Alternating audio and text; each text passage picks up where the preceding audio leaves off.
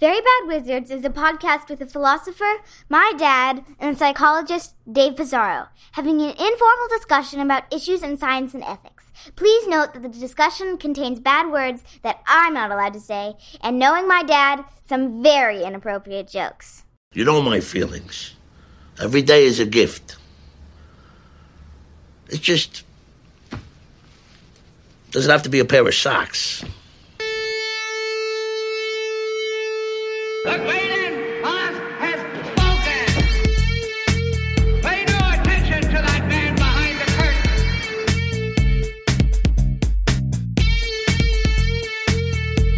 Who are you? Who are you? A very bad man. I'm a very good man. Good man. They think deep thoughts, and with no more brains than you have. Pay no attention to that man. Anybody can have a brain. You're a very bad man. I'm a very good man. Just a very bad wizard. Welcome to Very Bad Wizards. I'm Tamler Summers from the University of Houston. Dave, we just had our 150th episode with Paul Bloom, and the response to it has been very good, although we did get a little blowback for one of our topics. So today, what should we do? Do you want to devote this episode to a more comprehensive deep dive on the hoax? I have actually 4 pages of points that I'd like to make that just consist of my Reddit and Twitter responses that I'll read verbatim. Right. I was actually thinking about how whatever 10 minutes we spent talking about that, I don't remember getting so much. But then I thought maybe the rationalia thing that Neil deGrasse Tyson. That's it. And in both cases, I think sometimes people think that we must be against the general idea if we have any problem with the medium or the style of message. I was actually just joking about us doing a comprehensive deep dive on the Well, hoax. damn it! I gotta burn my notes now. Yeah, no, I know. No, we got some blowback on that, and I would say that lower quality criticism of our stuff than we sometimes get, but yeah. I mean, like, we could clarify or, things that people misunderstood, but that's going down a road that go to the Reddit. If you care, go to the Reddit. Look at the Twitter threads. I got a long conversation with Helen Pluckrose. I think that's where I want to leave my thoughts about that. And I appreciate everybody, even if you were mad. The fact that you took the time to complain. That means that you care a little bit. You took the time to totally mischaracterize our position while complaining about that we were mischaracterizing the hoax. Thank you for doing that. Absolutely. Yeah, I don't mind. I mind it in the moment. I don't mind it. I agree. I'm just playing. All right. We did get one interesting email about a part of the podcast that honestly we didn't know if we wanted to do, which was when we were talking about podcasts and why the sort of level of discussion on podcasts seems better and more nuanced, and you're able to not just pound a particular perspective into the ground, but you actually can. That's my bird clock. But you actually can. I really should do something about that. I don't know. It's in my recording studio. It's my bird clock. Anyway, so why does the level of discussion and particularly a certain kind of discussion that involves really entertaining objections and being able to have respectful disagreement, why is that seem so much easier on podcasts than in these other forms of media? And we got an email from Grace Lindsay, who is a host of the Unsupervised Thinking podcast, that I thought was interesting. And she agreed with our takes, but she also had another sort of more cynical explanation, she called it. And I'll just read her email now. She says, basically, podcasts are, as a format, are kind of difficult to interact with. You can't quote a podcast the same way you can screenshot a paragraph in an article. In one way, that's annoying, but it also means you can't tweet part of a podcast out of context. It's not the best example for our podcast. When there's an actual Twitter account devoted to doing that, but in any case. And you can't skim a podcast the way you can skim an article. It forces you to some extent to commit to it, and so you're less likely to misunderstand it or respond quickly in anger. I also think a lot of people listen while they're out for a walk or doing the dishes. Even if they have an immediate reaction, they can't easily respond immediately, so it forces some cool down time. For example, this is the first time I'm emailing you, but I've had many thoughts about things that you've said over the years that just didn't feel very urgent once I got home. So in some ways, the things that make it hard to get a lot of listener engagement for podcasts are also things that keep them above why can't I read? Are also the things that keep them above and out of the social media outrage cycles. Yeah. Well, thanks, Grace, for for emailing. But I totally agree. I mean, there's obviously multiple reasons for I think why we get this feeling that I really like this idea that you kind of commit to listening to a podcast, right? You're devoting an hour and a half listening to these people, and it's not, it really is.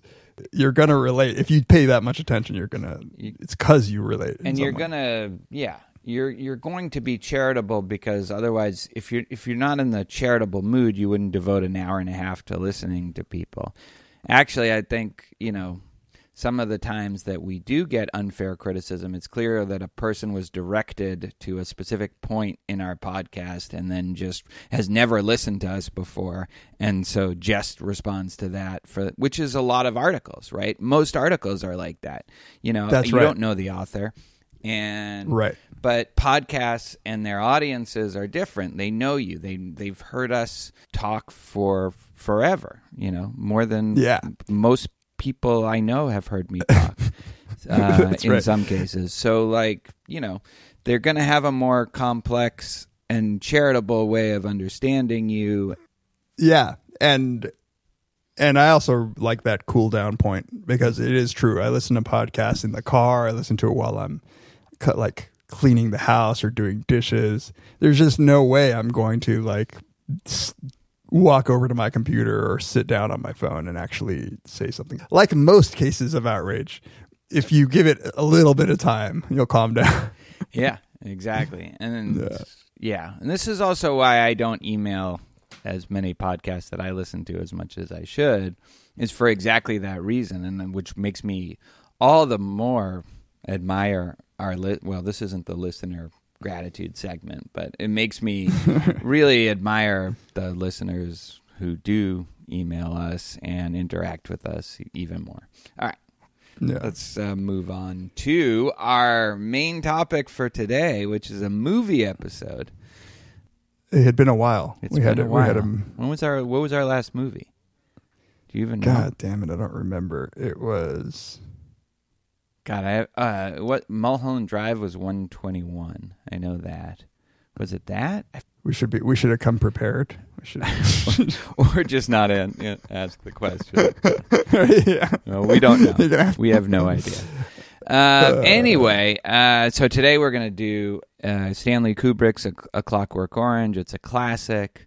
I'm pretty sure this has come up on a few lists and has been discussed before on the podcast to some degree. Yeah. We haven't talked a lot about it, but by the way, Mulholland Drive was our last movie, episode 121. Really? Yeah. I just checked. God, so that's over a year ago. Wow. We don't do enough movies. That's my takeaway. That's my take home. So we both agreed, though, that I hadn't seen this movie in a long time, and I take it you hadn't either. Not for a long time. That's right. I mean, it's been at least 10 years probably for me. Yeah, me too.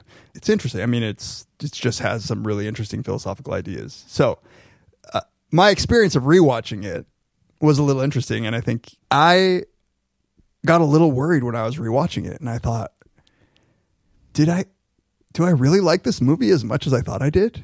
You know, like it's this just classic, and I love Kubrick. And I was a little concerned that maybe my memory had either made it better or I was a different person when I watched it the first time. And that changed though by the end, and especially after reading some good articles analyzing it, I think I'm back to liking it. But it's a more mature kind of liking. Yeah. Yeah, I think there's a couple reasons why I had that same worry going into it, and as I was watching it especially. Are these ideas kind of sophomoric? Are these ideas the kind of ideas Exactly. that you would think, are deep when you're in college or after college, but then, you take a couple of philosophy classes, you become a philosophy professor, I guess, and some of the dichotomies that are being painted seem like caricatures or overly simplistic. There's definitely some elements of that, but I actually think that some of that isn't the fault of the movie. It's the fault of like college sophomores who interpret the movie a certain way, and in fact, a lot of people who interpret the movie a certain way. And I one of the things I'm excited to talk about is this idea that I think that the movie is portrayed in a way that it's definitely not this simplistic defense of free will against. I definitely don't think it's that, and I thought it was before coming into it. Exactly. I had that same thought that this is, there is this sort of critical period at least for me in early college, where you're exposed to a whole bunch of new ideas and everything's like, wow, that's deep. Like, what if this world is just an illusion? Like, how do I know that anything really exists? Like that kind of Yeah. of realization, or like, what if we don't have free will? Which, not to knock on it, I think you have to go through that. But my thought was, is this trite? Was this trite? And then I agree with you though, that I think, and I especially given like what I think I know about Stanley Kubrick, that level of understanding the point of the movie is a very, very surface level. Yeah. Like that there's more going on. So should we go through it? Should we go through the movie? You want to give like the gist of it? I mean, I assume people have watched. I mean, it's a horrific, young, violent killer and rapist. Rapes and kills people in the first third of the movie, goes to prison, and then is given this conditioning technique. Obviously, if you haven't seen the movie, you got to see it before this discussion. Is given this conditioning technique that makes him feel sick whenever he engages in acts of violence, but also if he hears Beethoven, that's by accident. And then in the third part of the movie, he's released and it sort of goes out in the world with that conditioning. And yeah, I mean, like that's the basic plot of the movie, but I think we should go through it more carefully, and a lot of the thematic stuff will come out. I just want to say, only because it's top of mind to me and I don't want to forget to say it, which is one general thing. Malcolm McDowell is this movie. Malcolm McDowell is amazing. I mean, it is. Yeah, and I'll talk more about why, but without Malcolm McDowell, this movie would be very different and probably shitty. It's one of the greatest performances I've ever seen, and I think it's in some ways underrated. Not that people don't think highly of it, but people don't talk about it as one of the great performances. Right. And I think you're right. Like it like our last movie, Mulholland Drive. Like the movie stands or falls on the performance of the central character, and they both and Malcolm McDowell knocks it out of the park, like completely. Yeah, because you can imagine a different actor playing it in a very, very different way, and it would be a completely different movie, one that would be a lot dumber. He captures the tone of it perfectly. Like he captures the both stylistic and thematic tone of it, the more sophisticated thematic tone of it, absolutely perfectly. And I also read that Kubrick just knew that this was his role right from the beginning. There was nobody else he was going to even consider having besides him. Right. Okay, so the first part is where you meet Alex, who's the main character, who it's not totally clear how old he is in the movie, but he's definitely not 15, which he is in the book, which sort of makes it a little different. He probably looks like, what would you say he looks like? I would say he looks like he's 19. Yeah, 19, 20, 18, somewhere in there. Late teens, very early 20s. So it starts out in this milk bar. I forget what it's called. Korova Milk Bar, So it's Alex, and he's like a gang leader of these droogs, he calls them. There's this great slang throughout that's partially invented by Anthony Burgess. Anthony Burgess, who wrote the novel that Kubrick stuck pretty close to, actually. And this is one of the few non-location, which is weird for Kubrick that he did so much on location. He's not usually like that, but this is one of them, and it's awesome. The Milk Bar, it's incredible. I mean, so it's sort of a future dystopia. I mean, I don't think that the theme of the movie is a dystopia. I don't think it's a dystopia film, but it is intended to be some nebulous time in the future. And so these droogs, these gang members, are wearing very weird outfits. And the bar is like, the design is just. But it also has like some late 60s elements to it too. So it's very much like a future version of the present moment. Exactly.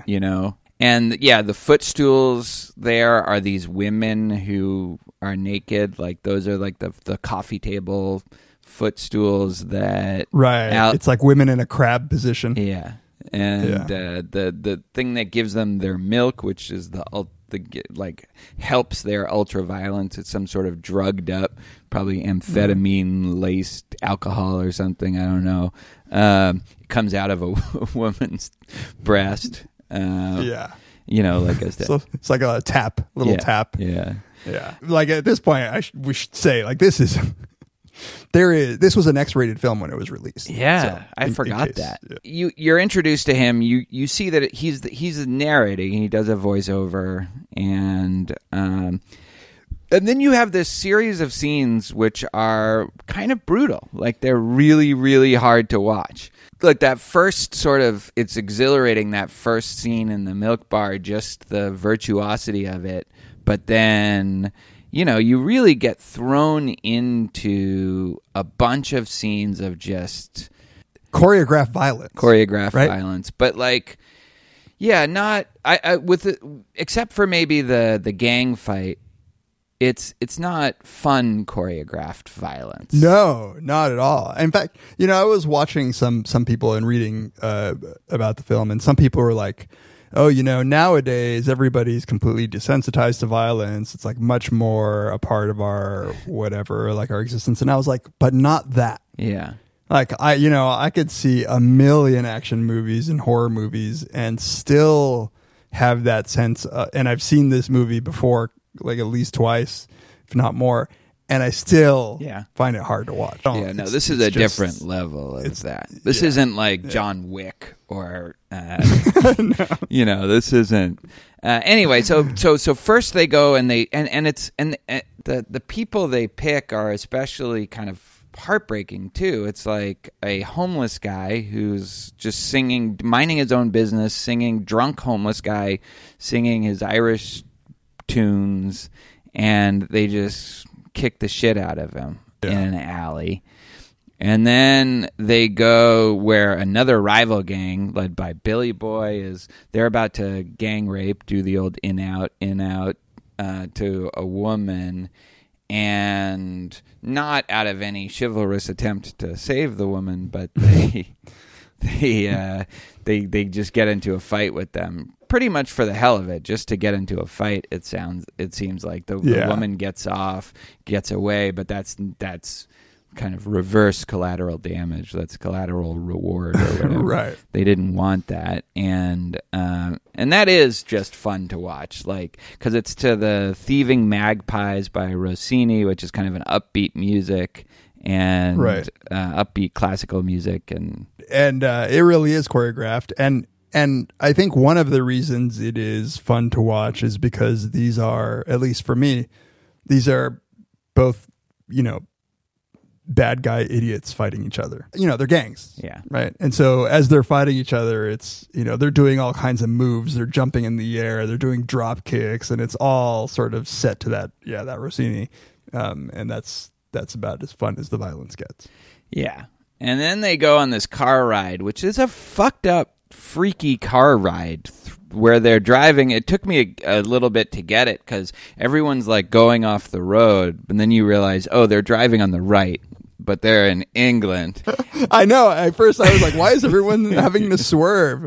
They're just Right. Yeah. This kind of seems like it's their fault, but it's a really kind of the way it's shot. This was the first time I realized we're really getting this whole movie from Alex's perspective. I should have realized it before because he's narrating it, but like everything is just kind of askew in a way that it would be from his kind of point of view, and so yeah.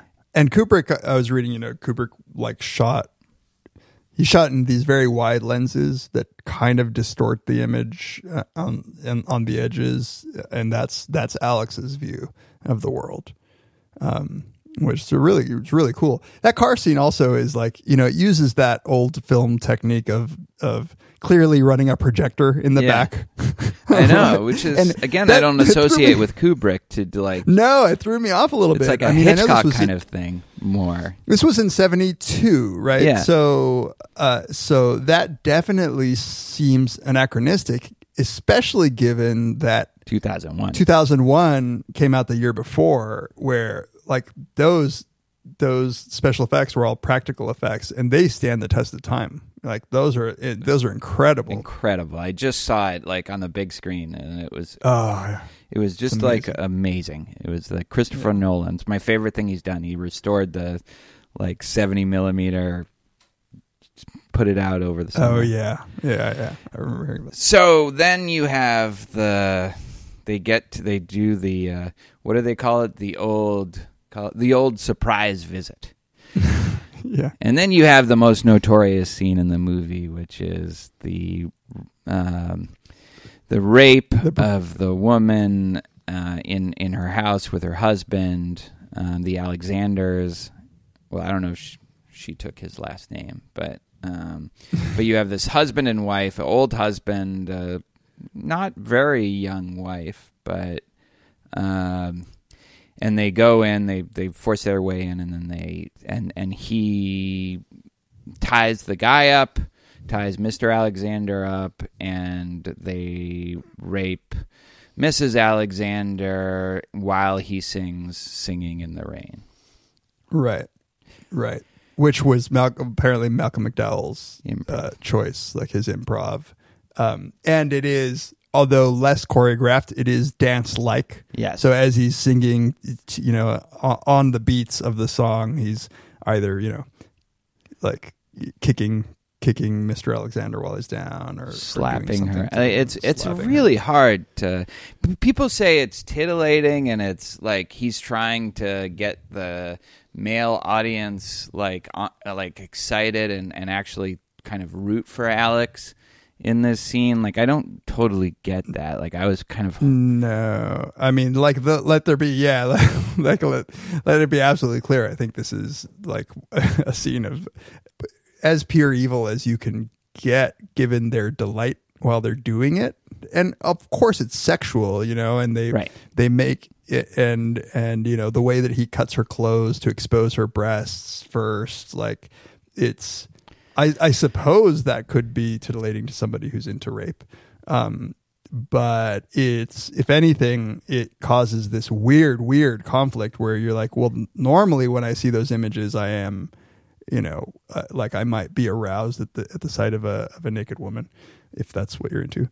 But this is jarring. It's jarring. It is a right? conflict. Like, it is, because also at every level, right? It's also sort of just that same kind of virtuosic filmmaking that goes into pretty much every shot in the whole movie and the set is, their house is just kind of a masterpiece of production design.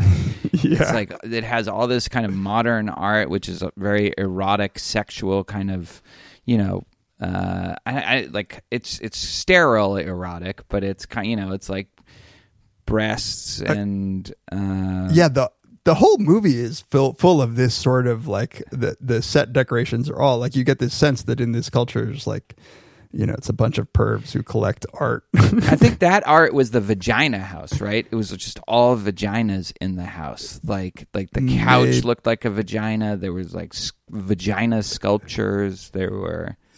Yeah. Again, I by the think way, you're there's seeing one- this from Alec. Like, I don't think we're supposed to think necessarily that's literally how their house looks as much as. Oh yeah, I never thought about that. Because it does throw you off because you're always seeing a third person view. Yeah. But it is supposed to be from his perspective. Speaking of 2001, the four guys move. One of them has a stick. I don't remember if it's Malcolm Alex. McDowell. Yeah. And knowing Kubrick, it must have been on purpose, but they look exactly like the apes or the proto-humans in 2001 when they pick up the bone and start attacking the other tribe. And I couldn't help but think that there is something that links those two movies together. I agree. So you have this scene. I mean, I don't know, like, there are a couple things that I noted this time more than I had noted the last time, or at least more than I remember noting. When he is about to actually rape her, up till now he's been cutting off the various parts of her clothes and singing.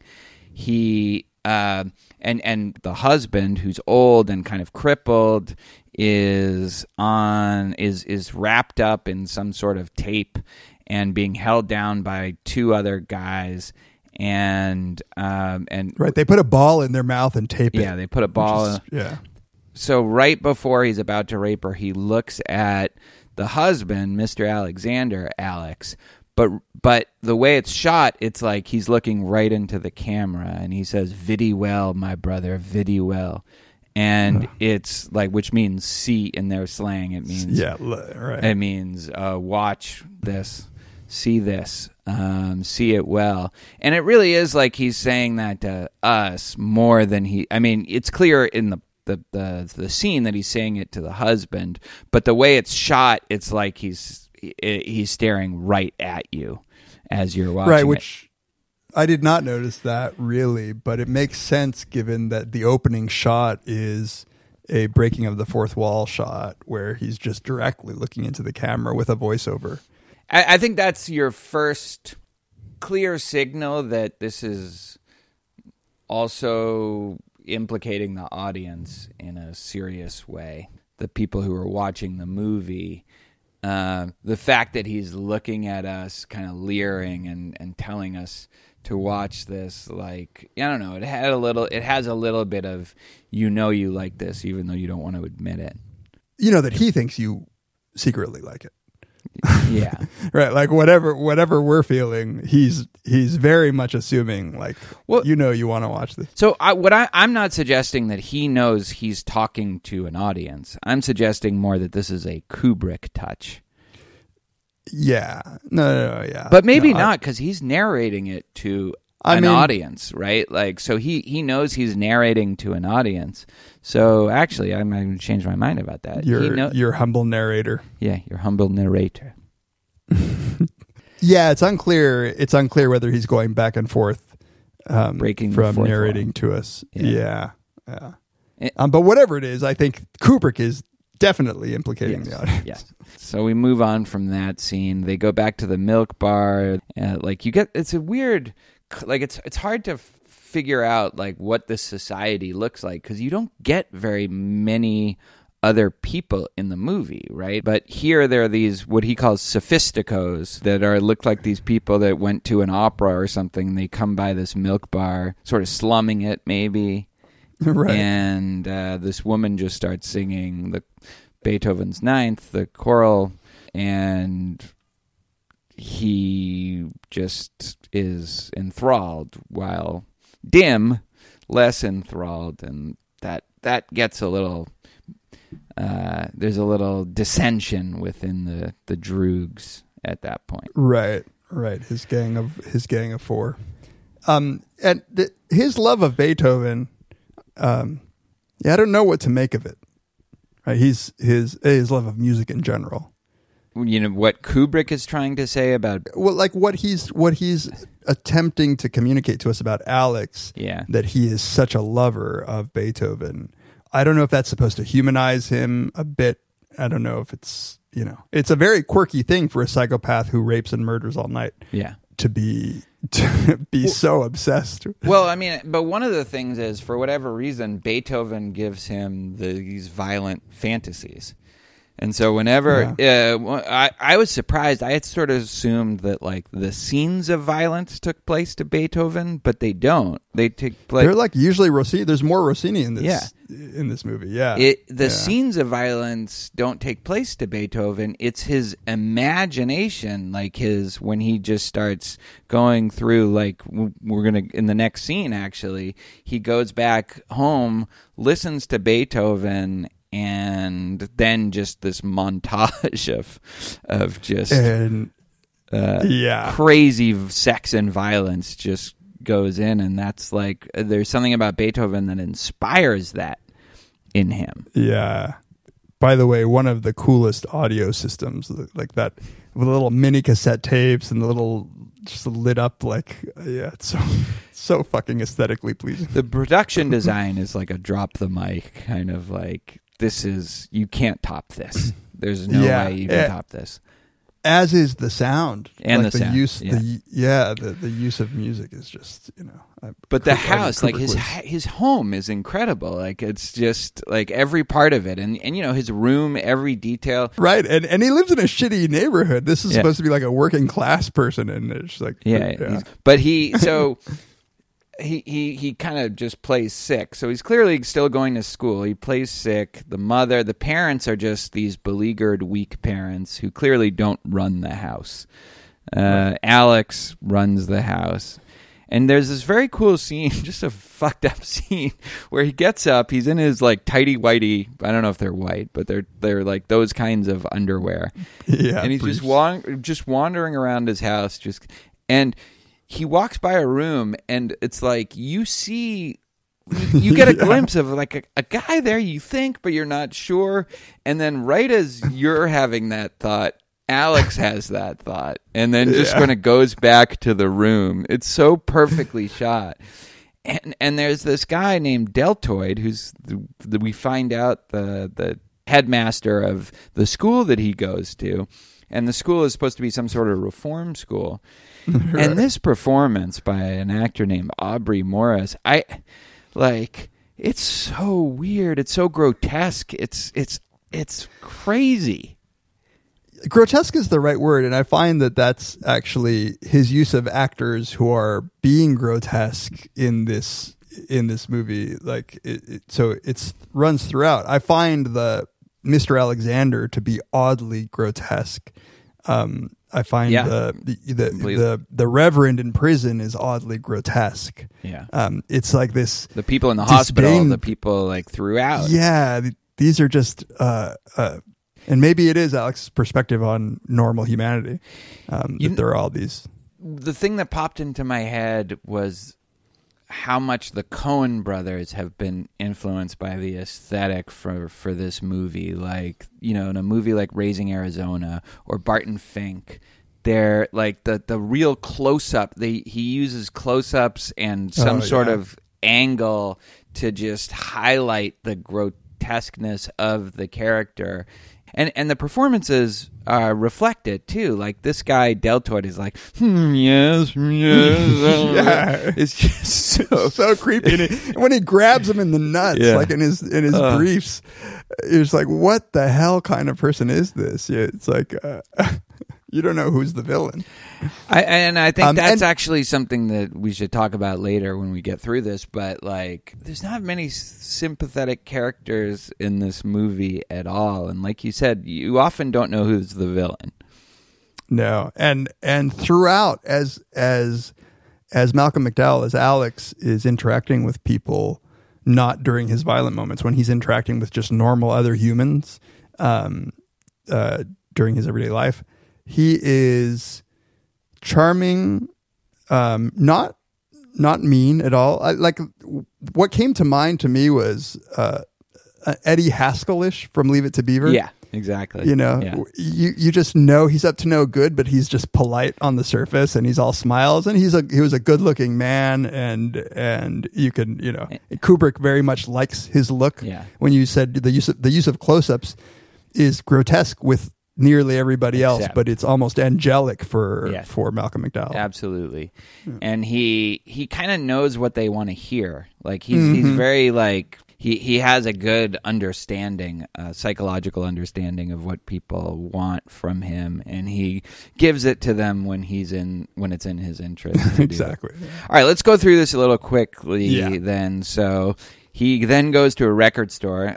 Nice little in-joke, 2001 A Yeah. Space Odyssey soundtrack is at the record store.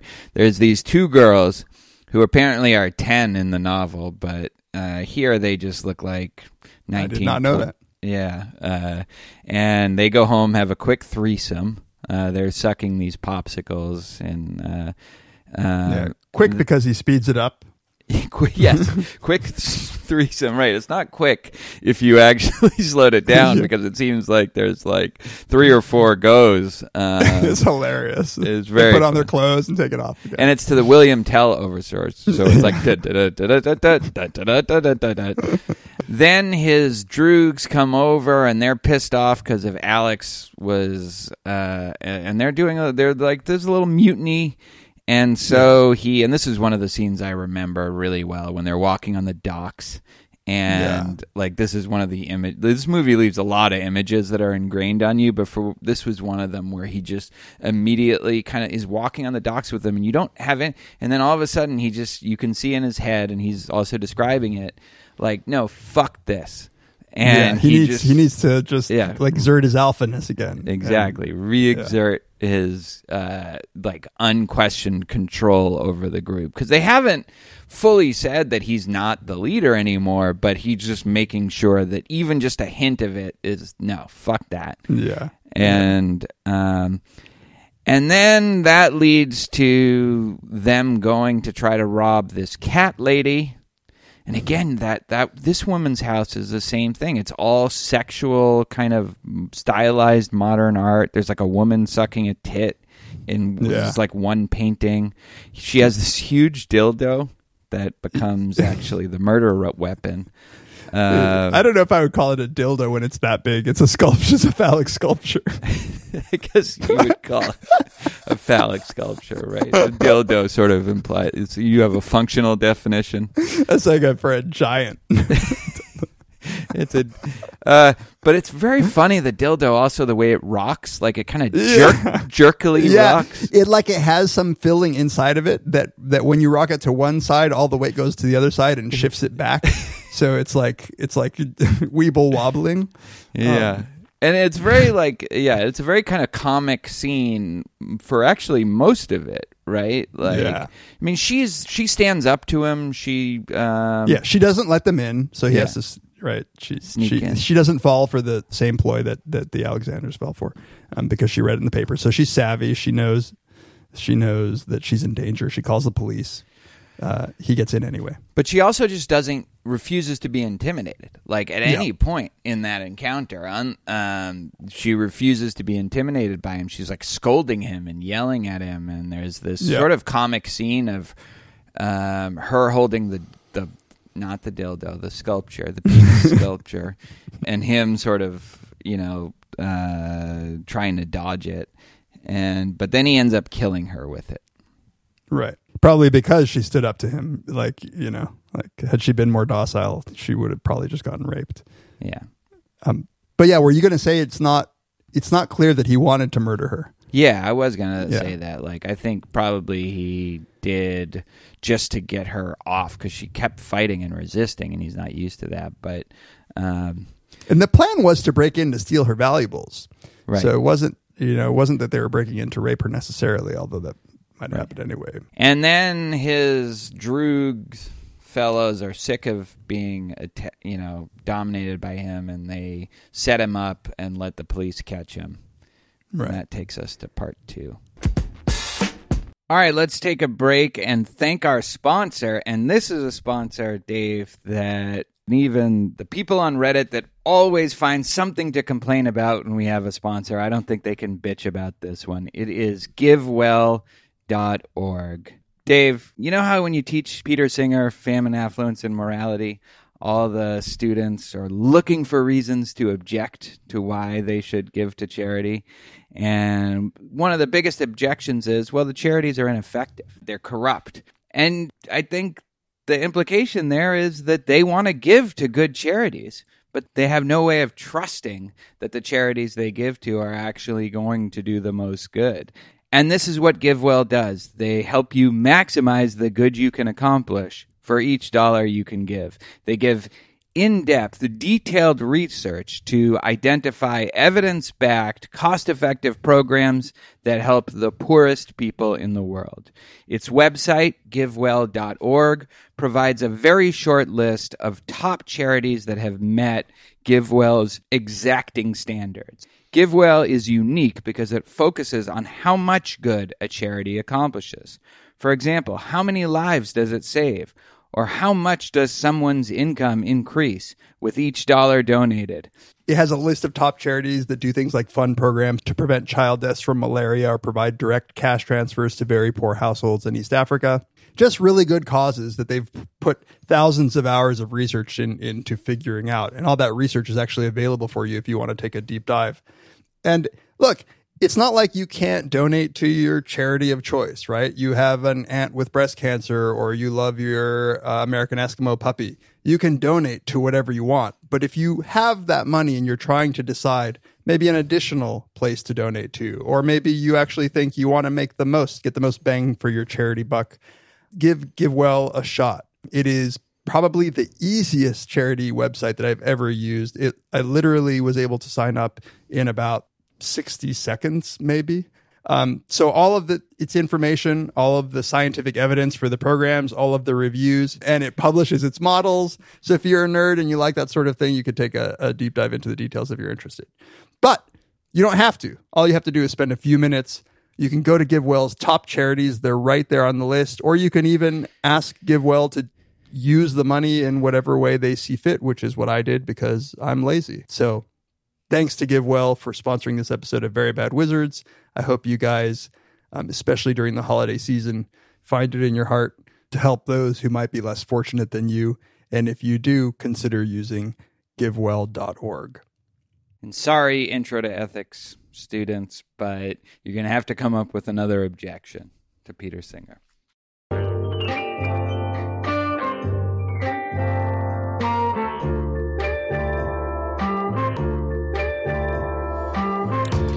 Understand it, breathe the beat bandit who bring heat for the mic, unhanded. Whoever go after burn their hands and lips. A lot of rappers ran and abandoned their whips.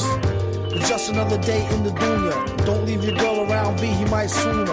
Up under the window, serenade her like a crooner. Stay ahead of the game and cut her off sooner rather later. Use her to gather data, scoop her in the butter soft boom roof navigator. Or the land, or the Lex, or the Benz. 116th by the hour from the Africans. But they won't let you push them. One tried to get fly, I almost had to mush him. If I wanted to rob him, I would've wore a mask. Hit him with the fold to the dough and toe ass. Want not, waste not, front not. They didn't see him dipping to the 50-cent blunt spot. V walked the town with space boots, space suits. Fucked up cut, but she still say his face cute. Told the streets what you staring at. The sewer cap opened up and said, why you wearing that? He said, oh, you wanna snap? Piss face, the way you be in everybody's business is a disgrace. Welcome back to Very Bad Wizards.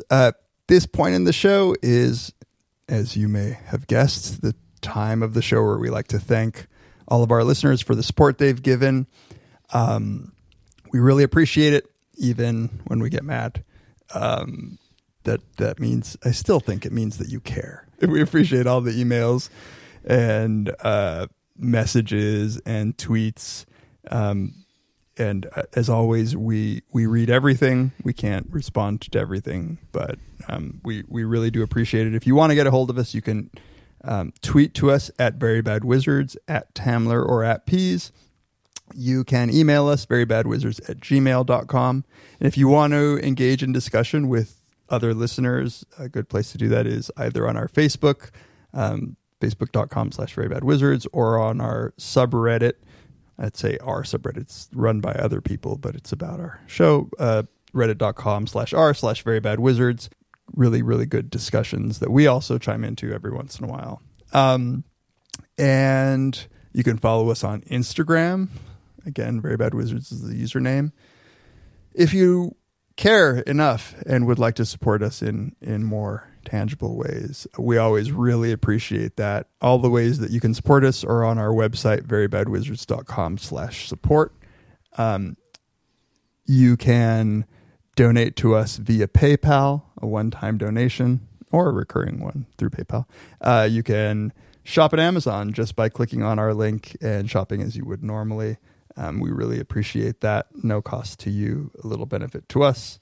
It adds up. And finally, you can become a Patreon supporter. Go to patreon.com/verybadwizards and be part of that community. And there's also discussion there. That's another way that you can reach us if you're a Patreon supporter. We really appreciate any amount that you give. We love what we do, and we put a lot of time and effort into it, but it really does keep us going. And we have a couple definitely in final talks to do a sequel with Natalia and Jesse on Twin Peaks, focused on a few questions. You talked about maybe doing a Westworld. Yeah, with Paul Bloom, actually. Paul Bloom. It might require a rewatch, but it would be fun. We'll find something to do with Paul Bloom. Yeah. And then we want to do, we said we were going to do, and we will do a kind of bonus Sorry to Bother You. That's right. Little segment. Yeah, we love our Patreon supporters. We really, really appreciate it. And anything else? Rate us on iTunes. Subscribe to us on iTunes so that these usurpers that come in and outrank us because of some trick that they do, our numbers are good, but they're not reflected in that iTunes ranking, so I'd like to change that. One last thing, my audiobook, read by me, narrated by me, for Why Honor Matters, is coming out November 14th, so that's just over a week after this gets released, so please go buy that. I'm going to release a director's commentary track where it's just me talking over you. Can you imagine a commentary track over your audio? Over an audiobook, yeah. No, I think that a lot of people would it'll just be a video. That. It'll be like a YouTube video of me making gestures. Holding up signs, making fun. Making like wanking gestures. But if I do that, it will only be for our Patreon supporters. Absolutely. All right. Back to Clockwork Orange. Your humble podcasters are back, and your humble narrator is going to prison. And it is it's very funny. Like when he first goes into the prison, he looks like a little kid in a suit. Like he has his little tie, and he looks like a kid that's been dressed up. And he goes into this and there you meet this warden who's played by the actor Michael Bates. This was the first thing that, like, I remembered the first part of the movie pretty well with a few details. This was the first part that surprised me to the degree that it was going for kind of a comic effect. Like, this was like a Monty Python skit. Absolutely. I mean, the prison throughout and the comedic sort of militaristic walks. You know, Are you or have you ever been a homosexual? as my friend pointed out, he apparently is looking straight at his cock when he asks that. Yeah. It's a great performance, a great comic performance. It really is like he's like John Cleese. Like he goes in Monty Exactly. Python, he goes through all the different. Maybe John Cleese based like some of his stuff on him. I don't know, but like he goes through all of his stuff and records it, and it's all very painstaking and all very Germanic in some ways. Painstaking is right, and this is where I first thought to myself, Kubrick is not afraid to not waste our time, but to not satisfy the laziness of the viewer by skipping through all of that stuff. Yeah. Right. Even when, there's a scene later on when they release him and he's like, signature here. Yeah. And here. And I was like, wow, Kubrick just actually wasted, 5 minutes of my time showing somebody sign a contract. No, absolutely. And it's interesting that he devotes this much attention to this element of it, because he had to cut some stuff out to keep it within a reasonable running time. Right. So it's kind of a great scene. You get Alex kind of sizing it up. At first, he just doesn't totally know what to make of this guy, and then he figures it out and what he has to do to keep this guy from yelling at him. And it's really funny. I mean, like, it's one of my favorite scenes in the movie. So then you get this this prison in a lot of ways is like a school. Nobody looks that menacing, but to the extent that they do, it's like menacing, like in a school, like bullies. So there's this priest that comes and gives them a chaplain, a prison chaplain that comes and gives them a speech. And meanwhile, like there's like naughty kids, even though they're adults, but they're making lewd faces at Alex and the priest. And it really does. While he's delivering a hellfire and brimstone like sermon. And then you get the sense that Alex is settling in. He's been there for a couple years. The priest loves him. He works in the library. He's playing the perfect choir boy at this point. Yeah. By the way, I remembered my thought. He gets 14 years, which sort of surprised me. It must have been like a charge of manslaughter or something, because for murder, 14 years doesn't seem like a whole lot, unless the Brits have a very different penal system. I mean, we'll talk about this when we get to the philosophy behind this, but this was in the book is written in the early 60s. The movie comes out in early 70s, before the retributivist revival and the harsh sentences. Like, I wouldn't surprise me if that really was. Yeah, but I don't know. But you could also, maybe it was pled down to manslaughter in some ways. She was like not self-defense exactly, because it's not self-defense when you crash somebody's head in with a giant dildo, not dildo.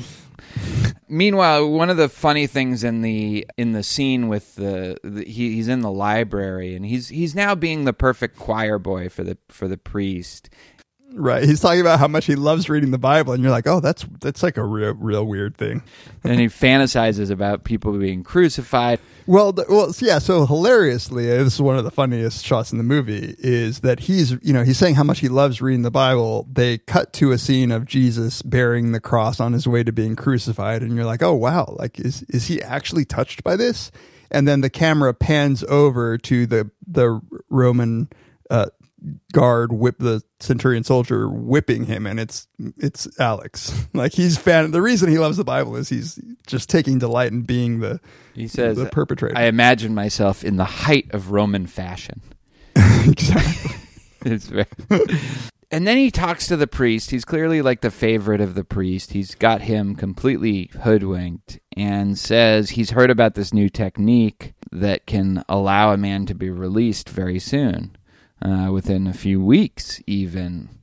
And the priest knows what he's talking about, and says to him, but here's the problem with that. The question is whether it really makes a man good. When a man cannot choose, he ceases to be a man. Right. And so this is the goodness comes from within. Yes. He says. Good. And then Alex plays kind of innocent. Like, he just doesn't, he thinks he can beat whatever this thing is, and just says, I don't understand the whys and wherefores, sir. I just want to be good. This is where, like, this performance also kind of takes it up to another level. Yeah. Long story short, there's a bunch of scenes here, but he gets to be their pilot case. Is he the first? At first, No, they say he says that they're it's still at the experimental stages, and so we don't quite know whether that, what kind of experimentation they've done on other people. But he is certainly the first full case that they trot out. Right, the minister of the Interior selects him, and they're going to make him their first example of a successful treatment. Yeah, so they take him to the hospital from the prison. The warden clearly doesn't approve, and here's where you get this dichotomy between retributivism and what is allegedly a rehabilitation approach to punishment. And the warden is on the side of, he says, I don't approve of this eye for an eye, this new rule with reform and cure. He says it's grossly unjust, as he's giving Alex over to the person. So you have the priest who's worried about it, that this technique is going to take away Alex's free will, and you have the warden who is worried that it's unjust, that it's not giving the prisoner the punishment that he deserves. And then you get the famous thing where it's hard to watch it and take it seriously anymore, just because of how much it's been parodied and how much. But the conditioning process of Alex with his eyelids peered open, and it's still, the scene of the still shot, seared in my head of him with his eyelids pried open. But still watching them do that, I mean, they did that. Yeah, like there's nothing fancy. They apparently anesthetized his eyes, but it was still really painful. And I was reading that as they're applying eye drops, that was a real doctor, because they didn't anticipate that that's what they were going to have to do, but they just made that part of the scene. That's awesome. And he ended up getting injured. And this is also the first time that Alex doesn't seem like he totally knows how to read the situation or what's going on. Like, I think he thinks as he goes in there. This movie has a lot of power struggles, and Alex is usually in the dominant position in the power struggle. But for the first, and really was for the whole time in prison. Yeah. But for the first time, like, he's out of his element, and they seem like they're the ones who are kind of smug, and he's not, he's all about smugness. But for the first time, he is a little unsure what's going on. Like, he's putting on a front, but he doesn't know how to read the situation well. Well, yeah. And in fact, as somebody watching the movie for the first time, you don't know what's about to happen. So he has no idea what this treatment entails. Yeah. And first-time viewer has no idea what the treatment entails. And you're not even quite sure when they're doing it. They inject him with something, this Ludovico technique, as it's called, which is a classical conditioning where they essentially give him a solution that makes him nauseated, and makes him panic, I guess. Nausea being like the key element there. And they pair it with images of violence over the course of a few days, so that the eventual goal of him feeling sick whenever he has violent thoughts, which just the intro psych professor in me wants to say, like, that's wouldn't really work with nausea. Like aversion therapy like that. If you get nausea, you're never going to pair it to images. You're going to pair it to whatever you ate right before. Like that's like a well-known finding. Oh God, you're a disgust researcher, and you have to. Yes. Suspension of disbelief for this part. A couple of things about these scenes, in addition to the like kind of horrific part of it. They always talk to him like he's a little kid in a hospital. Like he's sort of asking, like a kid would ask about a shot. And they're talking, they even call him my boy a lot of the time, and it's very much like he's become a kid. They're infantilizing him, in a way that you do that to a kid in the hospital, like you're trying to cure them. They don't know what's good for them. And so you tell them, and that's, I think, that's deliberate. It comes across really clearly, and it is one of the things that people have objected very strongly to rehabilitation approaches to crime, which is that they treat human being adults like they're little kids and approach punishing them like you would approach punishing a little kid or curing a little kid. I hadn't thought of it that way, but it is interesting that over the course of the film up until now, he gets increasingly childlike. Yes. Right. He is a menace. The opening shot is him just being menacing, and move over to when he's first talking to the schoolmaster and to some extent his parents. And by the time he's in the hospital, McDowell plays this little kid so well. It's just it's delightful. You don't even dislike. You could read it. Another, a lesser actor would come off as sarcastic and insincere.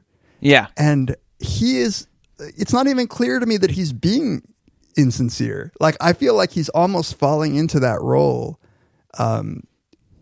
Maybe for survival, but like that he really is like sort of delighted when they give him food in the hospital, and right. I mean, that's another complicated element that sort of he is childlike in some ways. He really does think about violence in a childlike way, and like so they do this technique where they make him feel sick. I guess we should say, although everybody knows this, I hope that it's a byproduct, kind of collateral damage of the technique that they had Beethoven playing during these scenes of violence. So not only does he feel nausea and panic and sickness when any thought of violence comes into his head or sex, but also when Beethoven plays, and especially Beethoven's Ninth Symphony. Exactly. Which was his favorite. The Ode to Joy. Yes. And they regret it. Like there's a scene of the people in the booth, and they're like, why is he so upset about the Beethoven? And he's like, oh, he loves Beethoven. And they said, oh, well, can't be helped. And then one of them says, this is the punishment element, perhaps. Yeah. It's like, well, we weren't going for this, but like now at least we could say that we've satisfied some retribution. Exactly. That was a very exactly like, here, this, these people want retribution. Here's a tiny little taste of that. Yeah. And he really gets upset. I mean, there is nothing that has upset him that much. This gets back to the puzzle of why either Burgess or Kubrick make this so central to his character. Maybe it's just to give him this one weakness, but there is, even when he's caught by the cops, like there's, like a true psychopath, sort of, he doesn't think in the long term, and only reacts to things that are immediately happening to him. And when this immediately happens to him, it's like the greatest suffering that he has endured so far. Yeah, and in fact, that's when he begs them. Like, he never begs people to stop, but he begs them to stop. And the way they talk to him, like, no, boy, you really must leave it to us. Like, just, it's so patronizing. And then, so finally, it's done. And this is again very crazy scene where he's being presented to groups of luminaries and people involved, but it's a very small kind of audience, and it looks like a kid's piano recital or a kid's and that's how it sort of played out, where they show that even when people are humiliating him, he won't fight back, and even when a beautiful naked woman comes out, he won't try to rape her or attack her, although he wants to do both of those things desperately.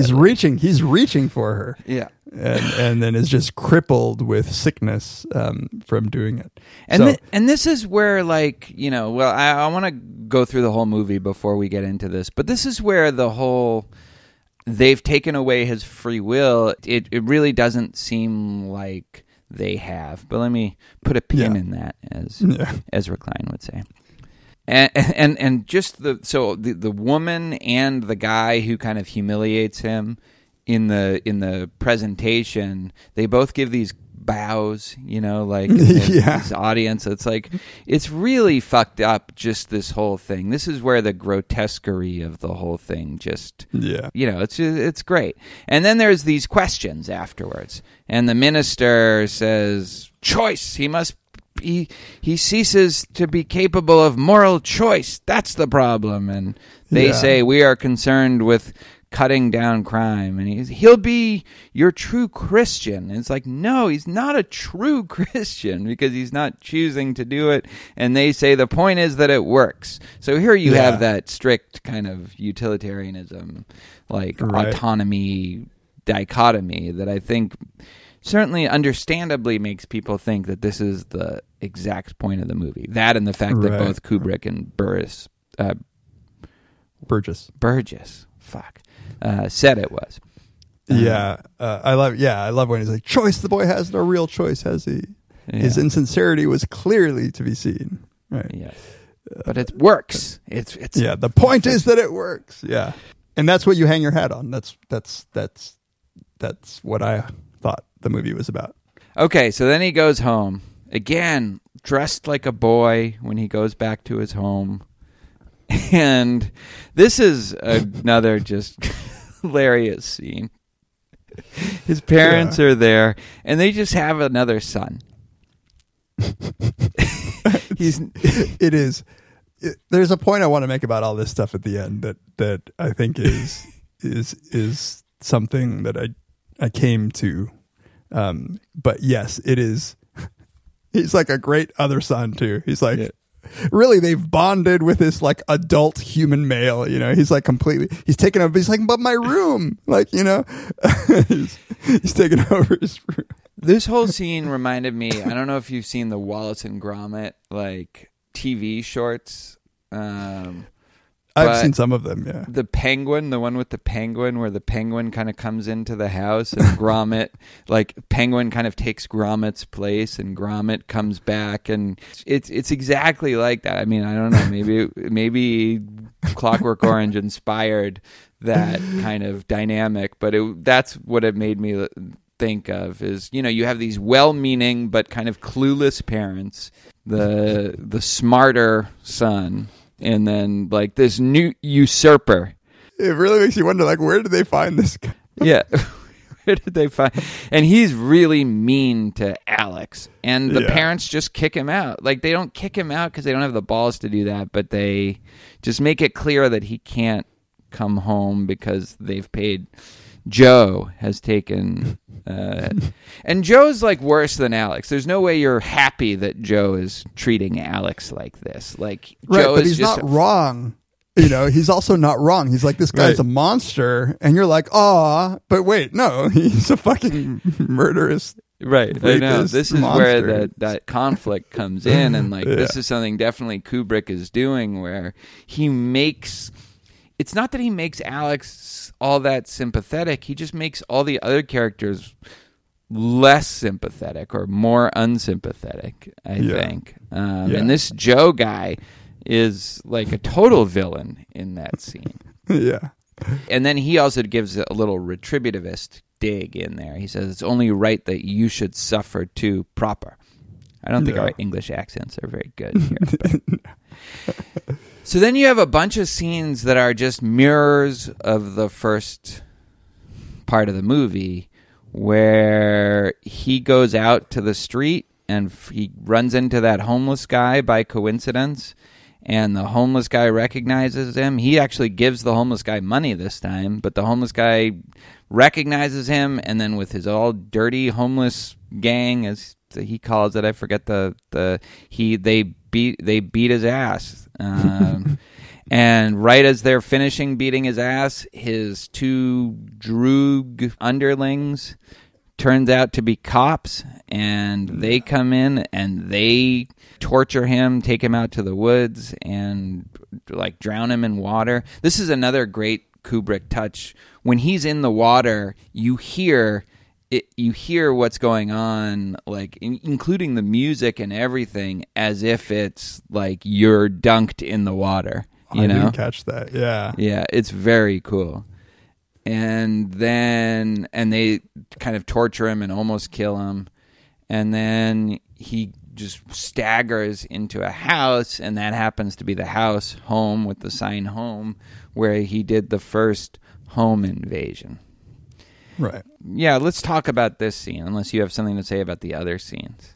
Yeah, no, I don't think I have much to say about those other scenes other than what you said, which is that they mirror this, and this time Alex is the victim in all cases. He's the defenseless victim in this case. There's a little mini theme that I think emerges, which is that this is very much a like youth hating old people. There's a dichotomy. Like, old people are really just the enemy. Like, from Alex's perspective, being old is just a bad in and of itself. Like, it's a celebration of youth and a disdain for every person who's of any advanced age. Well, it's because I don't think the young people come off great either. In my no, view. they hate the old people. Right, like, they hate them. Yes, Yeah. that's right. Right. So now this Mr. Alexander's in the wheelchair, right? Yeah, and he welcomes Alex in, doesn't recognize him. Again, this is Right. the symmetry of this movie is amazing, both in the composition of the shots, but then also just the structure of the plot. I found it hilarious, by the way, when we first see the Mr. Alexander at home with the big muscle-bound guy in the short shorts next to him. I'm like, wait, is he just gay now? The gay weightlifter. Yeah, that's what it seems like, because he certainly is dressed like that. Right. The wife who got raped, by the way, even though she wasn't murdered, she ended up dying, so she's not there. Right. Like probably dying from just Complications, I griefs guess. or suicide. I think it's maybe implicated. By the way, that actor who plays the gay weightlifter, do you Darth know Vader. this? Darth Vader. Yeah. Yeah. I was going to say it too. Okay. Yeah. The guy in the Darth Vader suit, not James Earl Jones. That's not James Earl Jones. One thing that I think is played more in the book, you get hints of it in the movie, but the Mr. Alexander is really opposed as a writer to the new techniques of this new ministry. I mean, you get that he's opposed to it, but I came across this quote from the book, and I don't think this is in the movie. This was in my research after watching. This is a quote that he's writing, when he's always on his typewriter, to attempt to impose upon man a creature capable of growth and capable of sweetness, to attempt to impose, I say, laws and conditions appropriate to mechanical creation. Against this, I raise my sword pen. Oh, that's interesting. But, and that is the meaning of A Clockwork Orange, right? The title that's never really explained in the film, but it is a machine with the skin of a human, right? But it's interesting, and this is, I guess, true in the book too, that like, against this I raise my sword pen. Like, this guy is not supposed to come off that great either, in spite of the fact, like, it's just so bombastic and ridiculous, Right. So there's this moment when he, Alex has recognized him. Yes. From the beginning.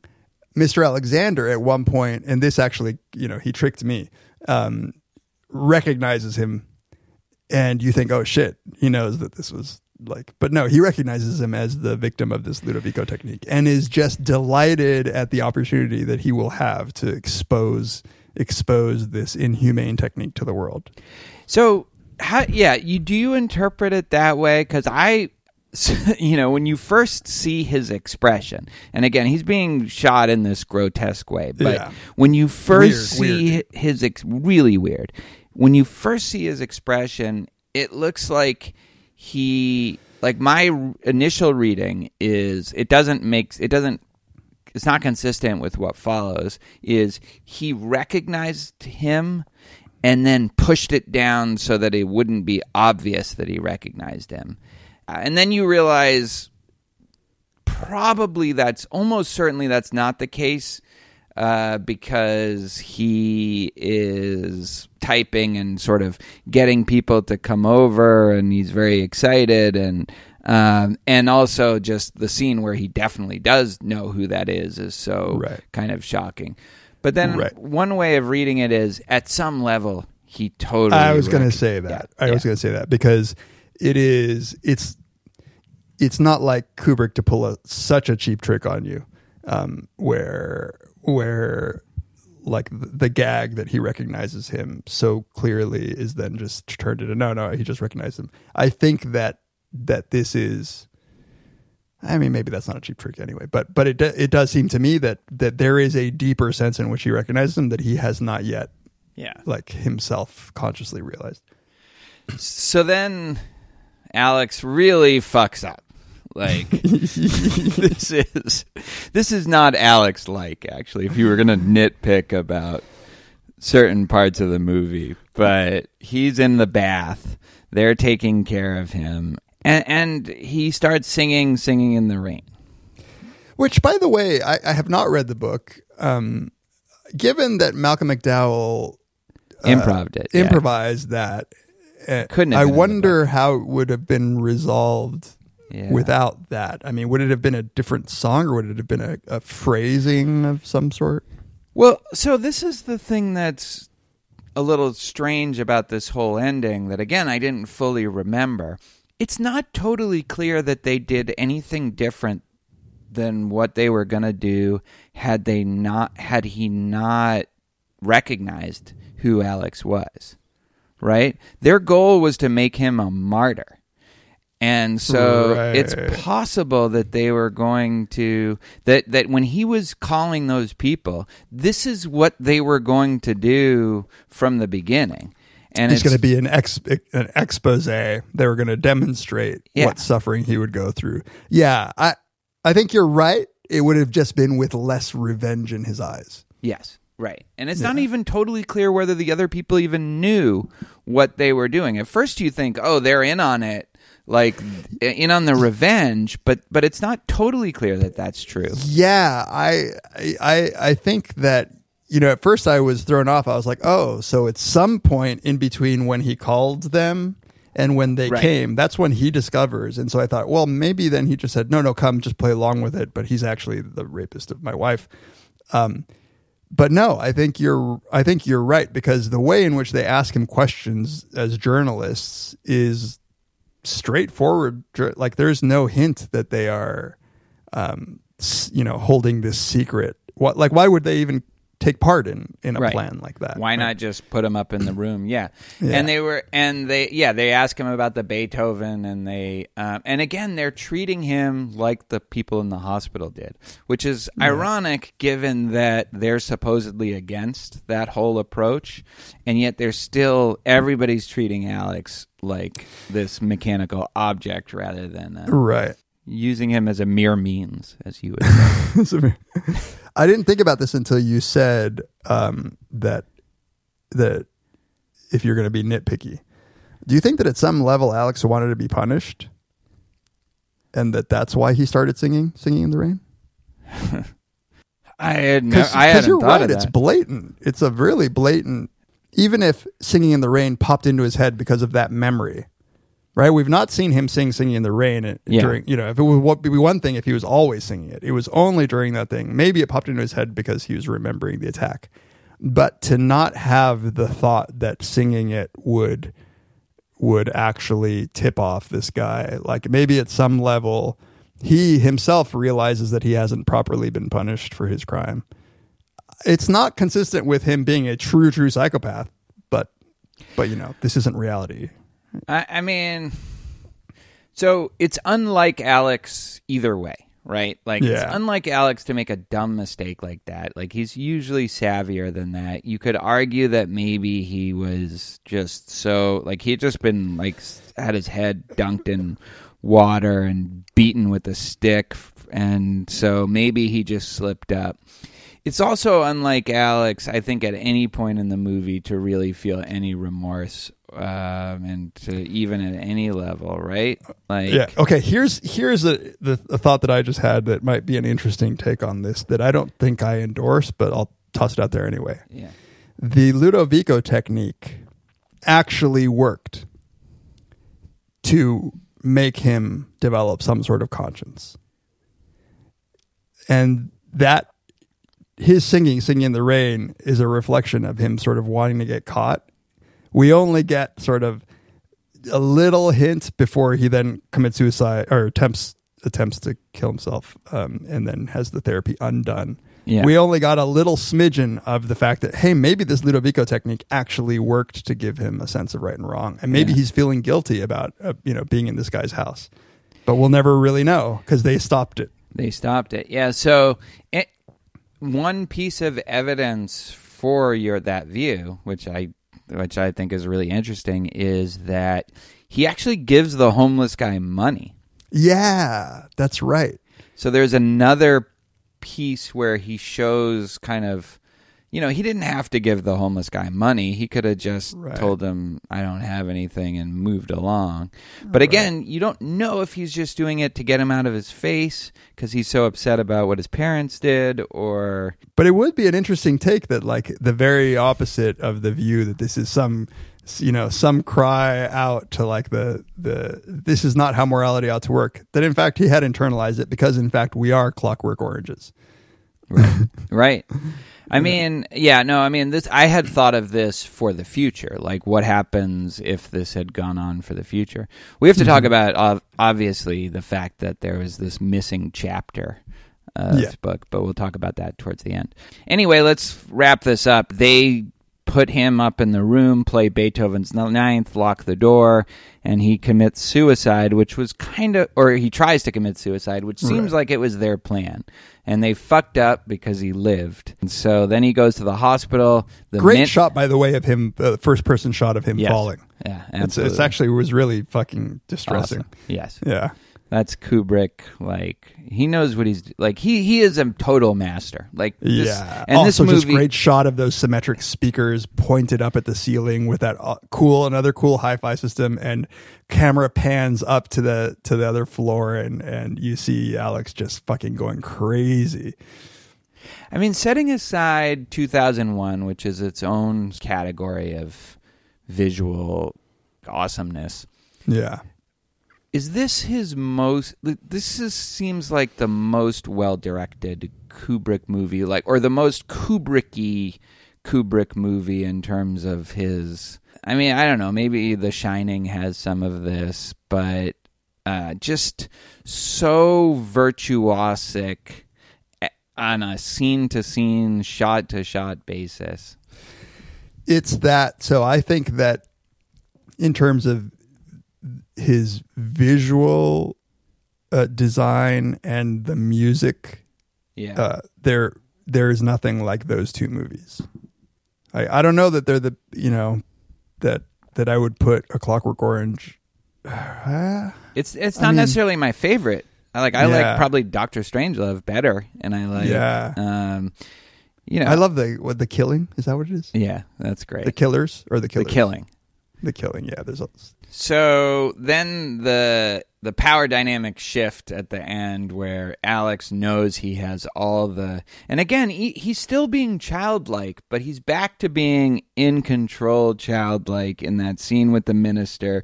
He's opening his mouth like a baby bird to get fed by the minister.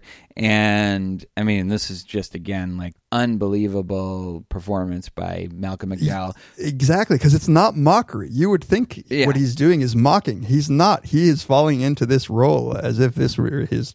And he's just taking advantage of the fact that, I have the cards now, and I'm going to make this guy grovel a bit. He needs me, and I'm going to make him grovel. You clearly find out from the dialogue that they have undone the Ludovico technique, or at least tried to. And then... Because it was, by the way, a PR disaster, and we see this montage of newspaper headlines, old-style newspaper headlines about what... Yeah.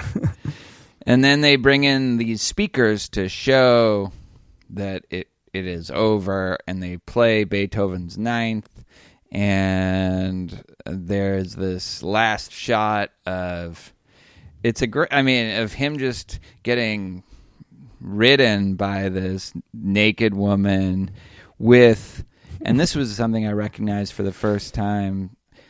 So the people surrounding him who are politely applauding in his fantasy of just having sex with this woman, they're dressed up like it's the Ascot opening race in My Fair Lady. Like it's just those people. So it's like this Brit, like, and again, it's like his fantasies are all bound up in movies, and then the final last line, "I was cured, all right."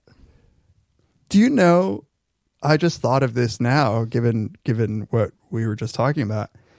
In my memory, his final scene, his final fantasy is rape. And it's not at all. Yeah. He's just having sex. Yeah, he's just having sex with the woman on So top. maybe he is cured. He's not fantasizing about violence. Is there there's no other montage of any kind of violence or anything? I mean, that's the scene I remember. But yeah, I feel like he is. Oh yeah, I feel like there is something. I think there is. Okay. That's the long summary, but I think there's a lot to talk about in terms of the thematic philosophical stuff. Yeah, and the summary gave us a chance to talk about a lot of the details, but take a step back. Yeah. I mean, I agree with you that it is a bit of a red herring that this is all about free will and whether or not, it is humane to do this. I mean, it's clearly part of it is that, but the bulk of the movie is more about, I don't know. It's just about this character and his love for violence. But here's what I can't shake. This is Kubrick's one and only comedy. Dr. Strangelove. Oh yeah, Dr. Strangelove. Yeah. So, but my main point being, this is actually a comedy. Oh, okay. Like you're right. It's not considered a comedy. Right? No, not at all. Yeah. It's considered a monstrous movie with this deep philosophical implication. I say watch it as a comedy and it's hilarious. Yes, absolutely. I mean, like and like kind of obviously comic in many scenes, especially after the. Yeah, ask people though what they remember, and I guarantee you that most people who have seen the movie a long time ago will not repeat to you the comedic elements. No, and I think that is. I think Kubrick pulled a fast one. He's like, I'm going to make a comedy that has actually like really fucked up violence in it, but this is just going to be a comedy. It's actually lighthearted in this way that is jarring because of the juxtaposition of not lighthearted stuff. But I think again, if we think about this from Alex's perspective, it's a comedy in a classical sense, traditional sense, where it has a happy ending from his point of view.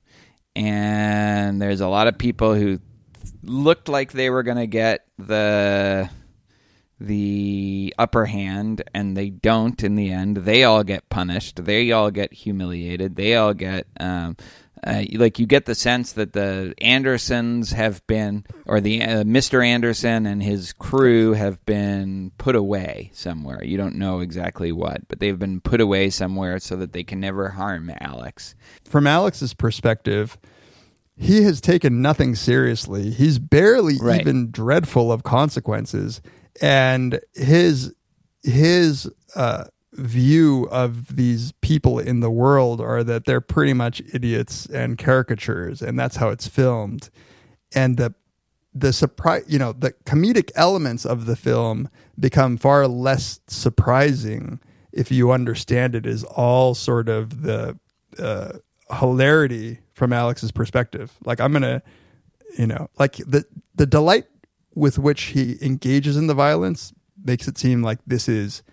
If a psychopath wrote a comedy about his life, this might be what it looks like. Yeah, Right. No, Because that's right. why would you? Yeah, because why would you be jarred and disturbed? He doesn't feel that. So like, let me include the rape scene Yes. because I was dancing. That's kind of funny.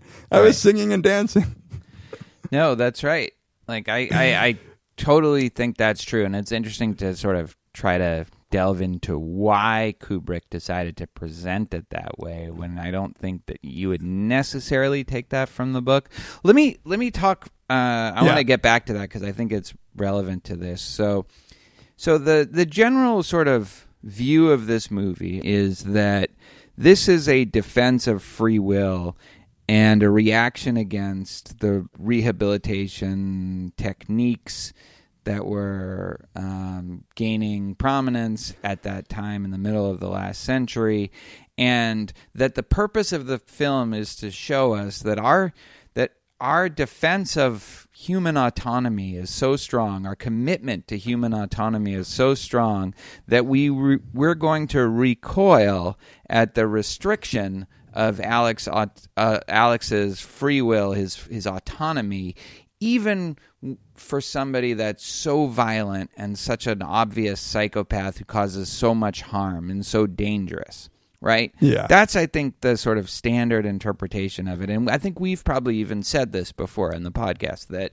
like, you find yourself rooting for Alex or at least feeling sorry for him, even though he's done the most vicious things and it's been thrown in your face that how vicious he's been, but that's how attached we are to free will. Yeah. So I need to give some credit here. On the rewatch, that didn't seem right to me, but I didn't exactly know why.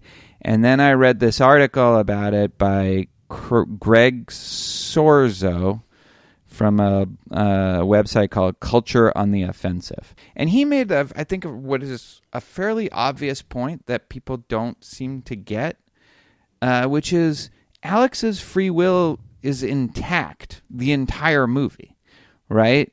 He is, even though he's given this technique, the technique doesn't change his desires. It doesn't change his values, unless what you're saying is right, sort of at the end of the it doesn't change his second-order desires. It doesn't change anything. All it does is give him a different choice when he wants to rape or assault somebody. Like, do you want to do this or do you want to feel sick? And he will choose, probably because the sickness is so great, he'll probably choose. But that's just a kind of coercion that is in any punishment system, right? Like if he's in prison, it's worse. It's handcuffs. This is just, these are fancy handcuffs. Or it's like somebody following him around and beating his ass whenever he wants to commit a crime. Right. So then you say, but we still recoil again, like we still think that they're doing something immoral to him.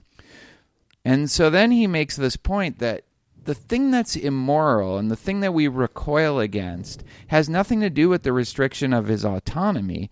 It's that it's the same thing that we were recoiling against when Alex was the perpetrator rather than the victim. It's the fact that he's being beaten and tortured when he's defenseless, right? Yeah. And this is a form of constant punishment for him.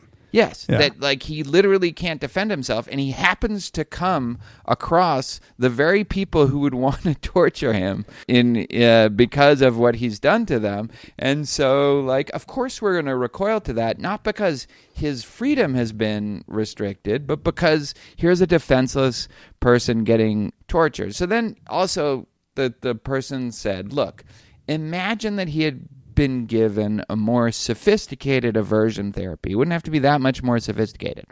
Number one, it allowed him to defend himself when he was being attacked. It only made that sickness come into play when he was unprovoked, when he was attacking somebody unprovoked. And number two, it didn't trigger when he listened to Beethoven. Right? Right. Like, right. Would we have that same kind of recoil, or would we have that same, like, this is immoral? I don't know. Like, I don't think necessarily we would, right? Like, he still gets to do everything except commit horrible crimes. And so, like, he gets to make tons of other moral choices. He gets to do anything except do the thing that, that he was going to be put in prison for a long time to prevent him from doing anyway. So it's like house arrest, kind of. It's like having an ankle. Exactly. Yeah. It's an ankle bracelet for the mind. So, yeah, no, I totally agree with that. And I actually don't think I ever, although it's hard to remember, right? I don't think I ever felt as if this was a horrible thing to do to somebody. I mean, aside from like the unintended, like what you say, like that the removal of autonomy, just even though I took it as they were telling me in the film, look how horrible the removal of autonomy is. It never, I don't know, it never struck me as that, like something to be outraged about. And I think that the reason is because of what you just said and what was this guy says, yeah, Scorzo says. Yeah, yeah. I'll put a link to that. It's exactly right. I mean, here's where I think maybe, and I haven't read the article, but maybe the worst of it is to be able to be punished for your thoughts is a different kind of punishment, and that might be what people are responding to. So that at merely even fantasizing or intending without actually acting, you are sick. Maybe people feel like you're now inside my head. Do we ever see him get sick just from fantasizing? I don't think so. No, but presumably the images of violence. Yeah. And I take it that what, he's, I don't know, he's formulating the intention. So it's not like reward punishment therapy where if he does punch somebody, he gets like a shock.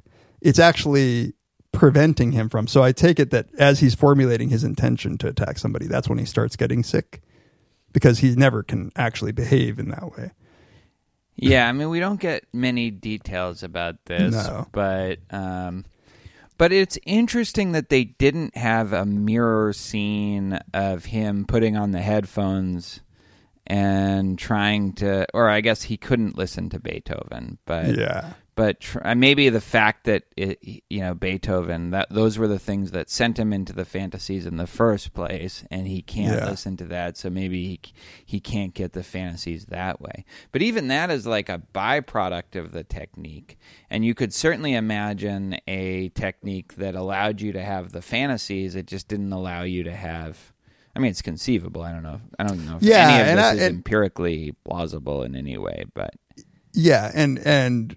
It may very well be that that's not even what the technique as described is intended to come across. But like, I'm trying to get at what people might think. They might think, rightly or wrongly, that this is more intrusive in that it is punishing him for not acting. Yeah. Right. It's almost pre-crime, but it's like right before, not like right. Not like, but in the same way that if you put a tail on him or somebody, or if you put an ankle bracelet, or like with the child molesters, if you put like something on their dicks. But I guess people have a problem with that too. But that's like it's. I think that's the actual difference. Like if you have somebody following you around, they're going to have to see you actually start doing something. It's not going to be that the but he does start doing it. Like, remember, he reaches for the woman. Yeah, but I took that as being like he's trying to fight against the sickness that's already creeping in at his thoughts. Like he's like struggling against it heroically. I'm going to touch that.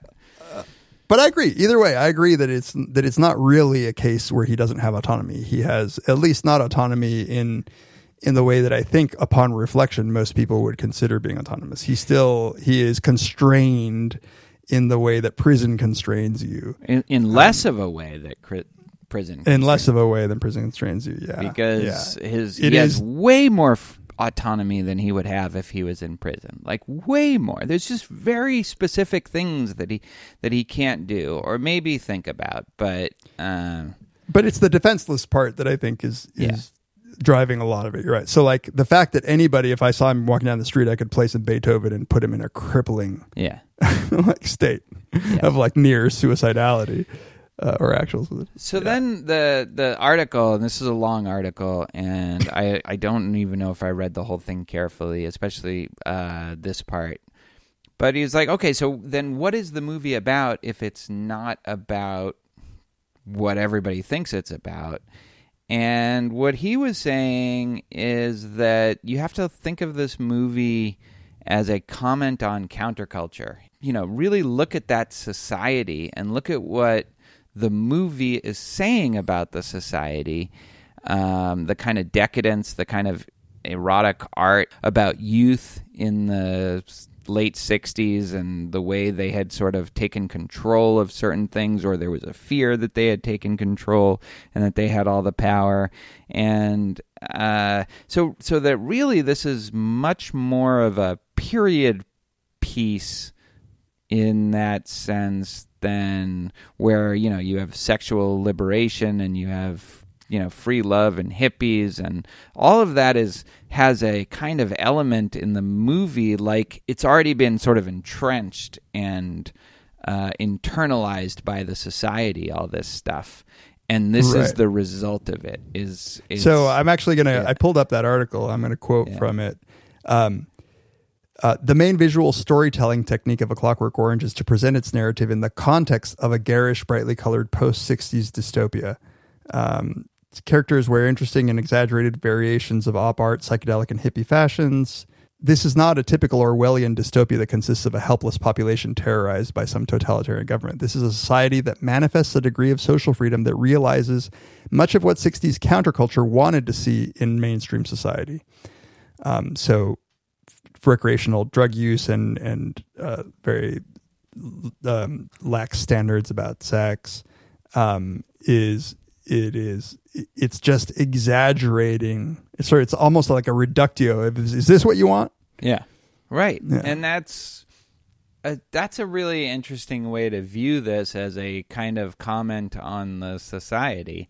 You know, that the movie was actually made in, which is 10 years after, as the article points out.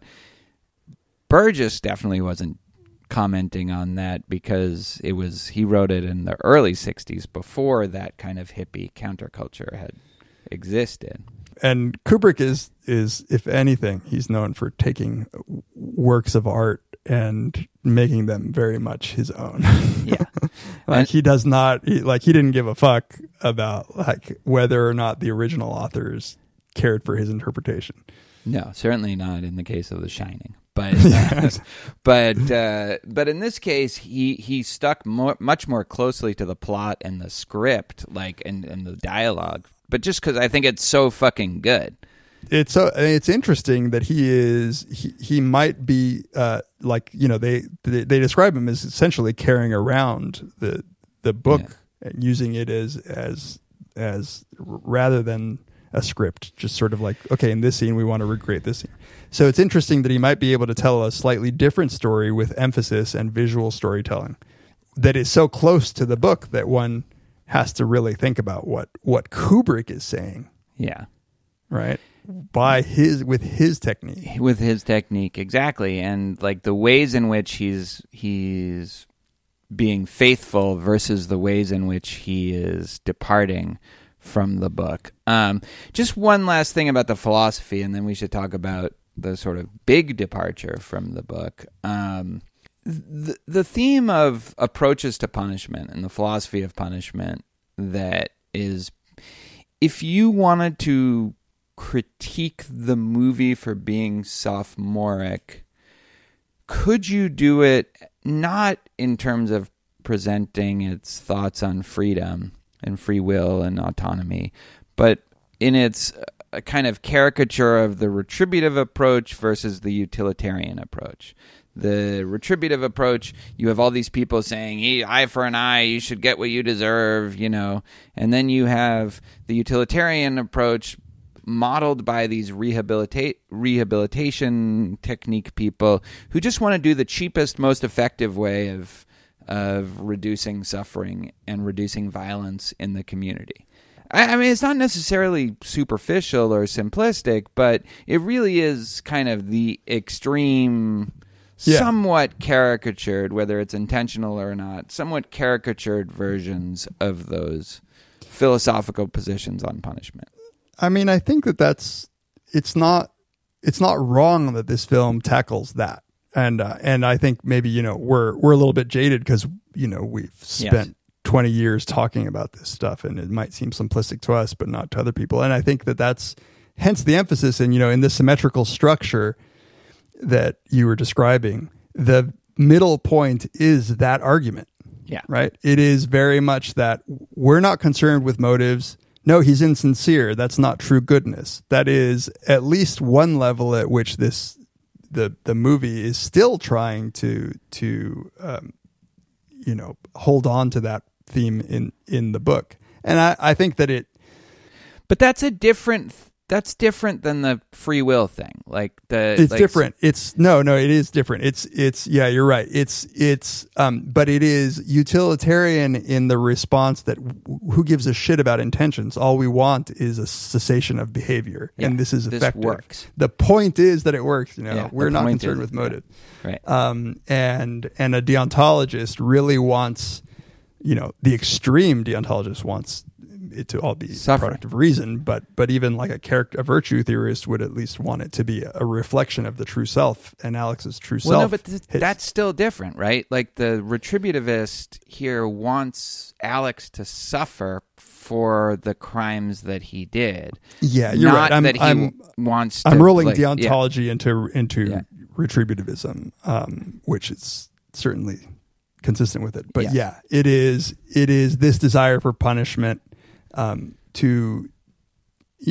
I have used examples like this when I'm trying to teach in seminars, where I say, imagine there's a child molester, and we've developed this new pill that just completely removes all desire to ever touch another kid again. But he's victimized 30 kids and is in prison for 20 years. Would you give him the pill and just let him go? Right. Just to boil down that intuition, do you want Alex to suffer? Yeah. And the child molester is a good way of teasing those two things apart, because nobody says in the case of the child molester, no, I want him to choose not to want to molest kids. I want that to be free choice, right? Yeah. The resistance to that has nothing to do with you're restricting their free will, because nobody gives a shit about restricting the free will of a child molester to molest children. It's I want them to suffer for having molested children. That's right. That's right. This movie isn't, what makes me think at least it's not a very good presentation of this sort of classic debate is that Alex suffers. Not only does he spend time in prison, but he is then, the technique itself is making suffering. But I guess, that's the point of them saying, well, there's your retribution. Right. When he's right. And again, they will say, like a good utilitarian, this is much less suffering than he would experience in prison. And it's also much less expensive if we can do this. And so all of a sudden people are only spending a month in prison rather than 15 years or 25 years. And the movie then doesn't really take a stand on the debate. It just says, ironically, turns out this is even worse suffering than anticipated. The technique itself is driving him mad into suicide. So it wasn't a utilitarian model. Well, right. There's multiple ironies, because it also gives almost perfect retribution to every one of his victims, right? It gives retribution. Exactly. The homeless person got beaten up, and now the homeless person and his gang get to beat him up, right? And the woman gets raped and tortured and driven to suicide, and so he then also gets tortured and driven to suicide. And it's literally retribution as you draw it up in the Hammurabi style. Eye for an eye. Yeah. It is all comeuppance. It's nothing but comeuppance and justice in the truest sense of retribution, where it's like kind for kind. But that's why I think it's too sloppy a presentation of those two views to really be taken seriously as a philosophical argument. I agree. And so I do think that definitely the more interesting thing, once you get past that surface level, it's there's something there about I don't even know. Part of me thinks there's not even something that's that deep a commentary. It's rather a Kubrick taking us through a journey where we are made to have oddly ambivalent feelings about violence, like a comment on the, I am going to make you weirdly like my protagonist, even though there's no doubt in your mind that he's evil. And Kubrick was definitely using shock tactics, especially at the time. And I don't think the reason was to make any. I'm not convinced that it was to make anything deeper than a claim about what an artist can take you through. It's more about what you experience through the viewing of this movie, really. No, that's right. And the way in which he's putting us on this roller coaster of how do I think about this is through the depiction of the other characters in the world and the sort of the stylized performances and the it's a dark world too. It's like a weird, it's a dark, weird fucking world. So just everybody just looks like you're viewing them through some altered lens, and their performances like that, and their just the parents, the parents are just totally strange, and then there's the Droogs and Dim. He's like, yeah, like with his odd echolalia, like just repeating everything the other guy's saying. It's weird.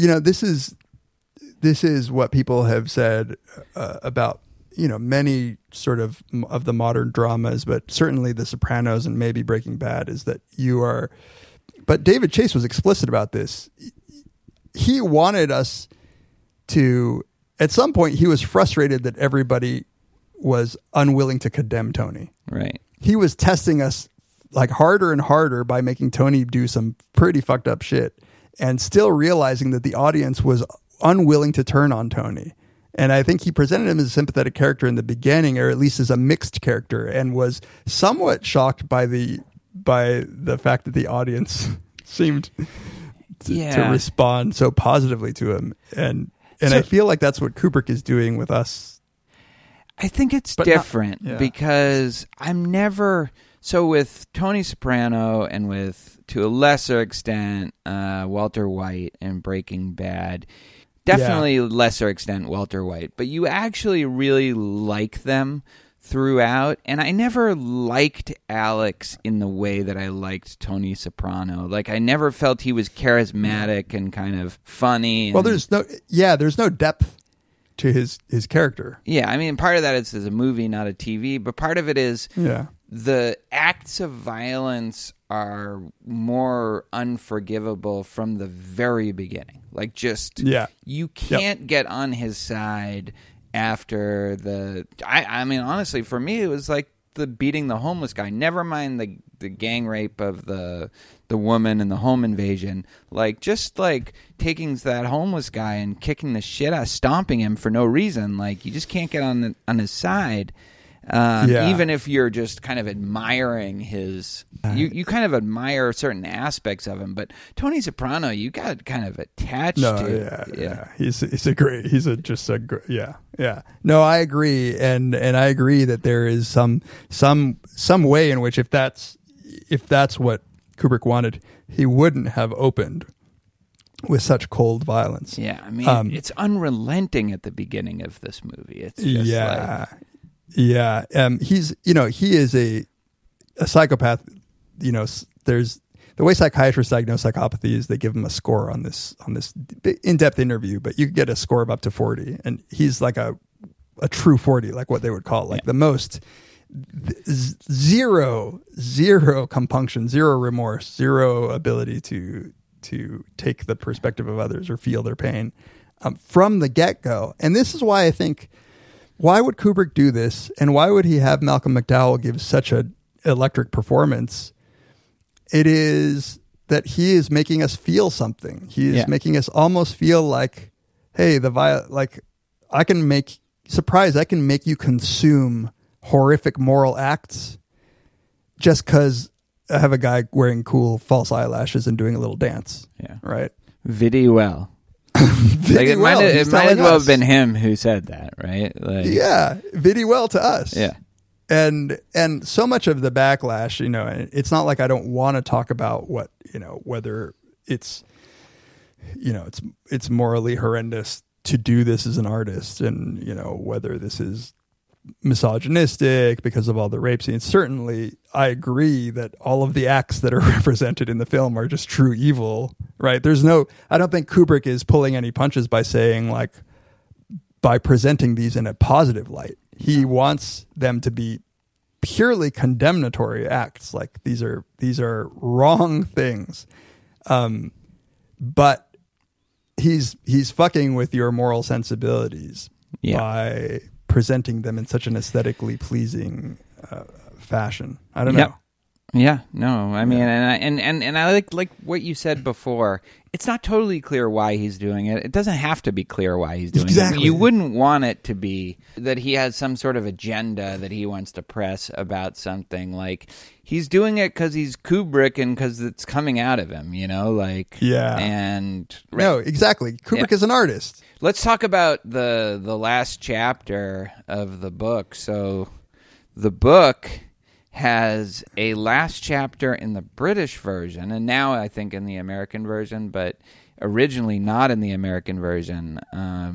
The second to last chapter is sort of what you see in the last scene of the movie. I was cured all right. And then 2 years pass, and he actually just becomes a good person spontaneously. Right. Which sounds horrible. It sounds like it ruined it. Am I right? And Kubrick, even apparently, even after he found out that that's how the book ended, right. He was apparently, like, well, it's not like I wouldn't have done that anyway. and apparently he didn't know that was the last chapter because he had the American version. But and am I right? Am I recalling right that the last chapter was added at the request of the publisher? No. It was the opposite. No. The American publisher refused to publish the last chapter. He thought. But I thought the original chapter was added as. But I could, I could have been misreading that. So the reason it's not in the American version is because I know this for sure. The American publisher just said, "No, this is terrible ending. You're ruining your whole book, and I'm not doing it." Yeah. But that can stand. Yeah, but I thought that he had included that horrible ending chapter because originally the British. I don't think so. You look at interviews with him, and he's like, this is what I wanted. Like this, this is. Yeah, I think you're right. I think you're right. I think I just misread something. It's might as yeah. Can you imagine just undo everything? It's worse in the movie. It would be worse in the movie. Like you have that scene, and then it's like 2 years later, and he's like, he's so ridiculous. Never has a popular press publisher made a better decision than those Americans who said, like, wait.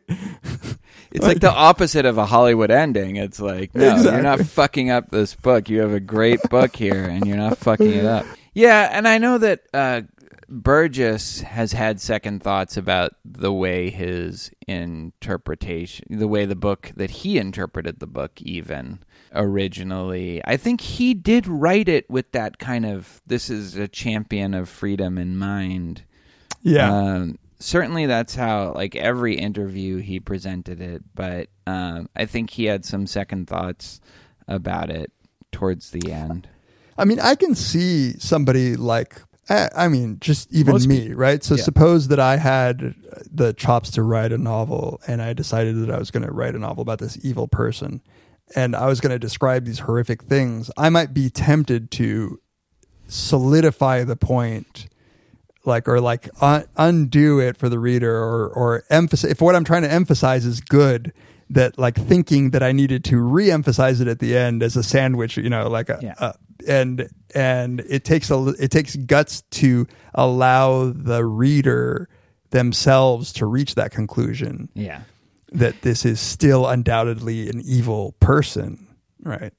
And actually, like, it makes more sense that it's a defense of free will with that last chapter. That's when it makes some sense. It's like, you don't, like, he can come to this on his own. Yeah. You don't need to change him, and it's better when he comes to it on his own. But, like, you certainly in the movie, and I don't know about the book, you certainly don't get the sense that he's ever going to, couple years down the line without this technique, just become a better person once he gets a little older. Now, maybe Burgess's point was actually there's no reason not to think that. Kids, like when you're, because remember, he was 15. If you're a 15-year-old little freaking psycho, you can become like a decent person once you have a job and some responsibility. And so maybe that was the idea, like, you know. It's amazing how the same tale, same structure, same details, same scenes can become a very, very different story. Yeah. And omitting that final chapter turns it into not only a bleaker portrait of perhaps, you know, the capacity to become good, but also into a condemnation of if that interpretation is right, a condemnation of the excesses of culture at the time. Yeah. And a rehabilitation. Right. Yeah. And that's, it's rare that obviously I have not read the book, so I don't know how good it is compared to the film, but Kubrick is the rare director who can make films that are better than the original books. I think the book is really good. I feel like I had it at one point. I think Eddie Namias gave me the book, possibly. I think he did. And like this was when we were battling. I was anti-free will. He was pro-free will. He gave me the book with the final chapter, and like, and I either read the whole thing or I read a lot of it, and it's amazing. That whole voice, that Alex voice is in the book so clearly, and it's kind of brilliant, the way that he does that. So I will say, like, just as the little like pieces that we didn't get to talk about, just really quick comments. The music, I love Beethoven's Ninth. It's one of my favorite pieces of music, and I know that's low hanging fruit to say that, like, but it's worth its reputation. It deserves its reputation. I think it's beautiful. And at the point where I was watching them playing the Ninth with, scenes of concentration camps or whatever, I turned to my friend and I was like, it's a sin to like put Beethoven's Ninth next to the images. And right after that, Alex screams out, it's a sin. He's like so outraged. What? And then I imagine, like, I know Singing in the Rain is like your favorite movie, and so it probably ruined that for you too. Is that a movie? Is that a thing? But again, just like master of his craft in the way that he used music, the synthesizers of the theme sounds so great, and then he then at the second half of the movie turns the Ninth into a synthesizer piece. Like it's amazing. Everything is distorted, like visually, the audio, like everything has this kind of distorted craziness. Yeah. All right. Jesus. That's it for us. Next time, let's do another movie sooner than like a year from now. Oh yeah, and sorry, Yoel, you got your own podcast. We didn't include you. Yeah, fuck you, Yoel. Yoel talked shit about me in his most recent episode, so I'm going to say it here. I want to punch you on the back of the head. All right, join us next time on Very Bad Wizards. Cue the music. The Gwaylin Boss has spoken. Pay no attention to that man behind the curtain.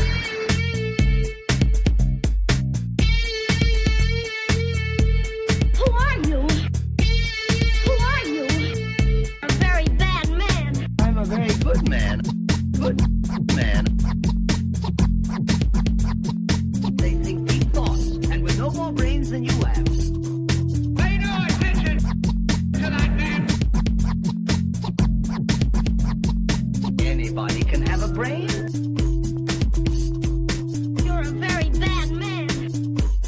a very good man, just a very bad wizard.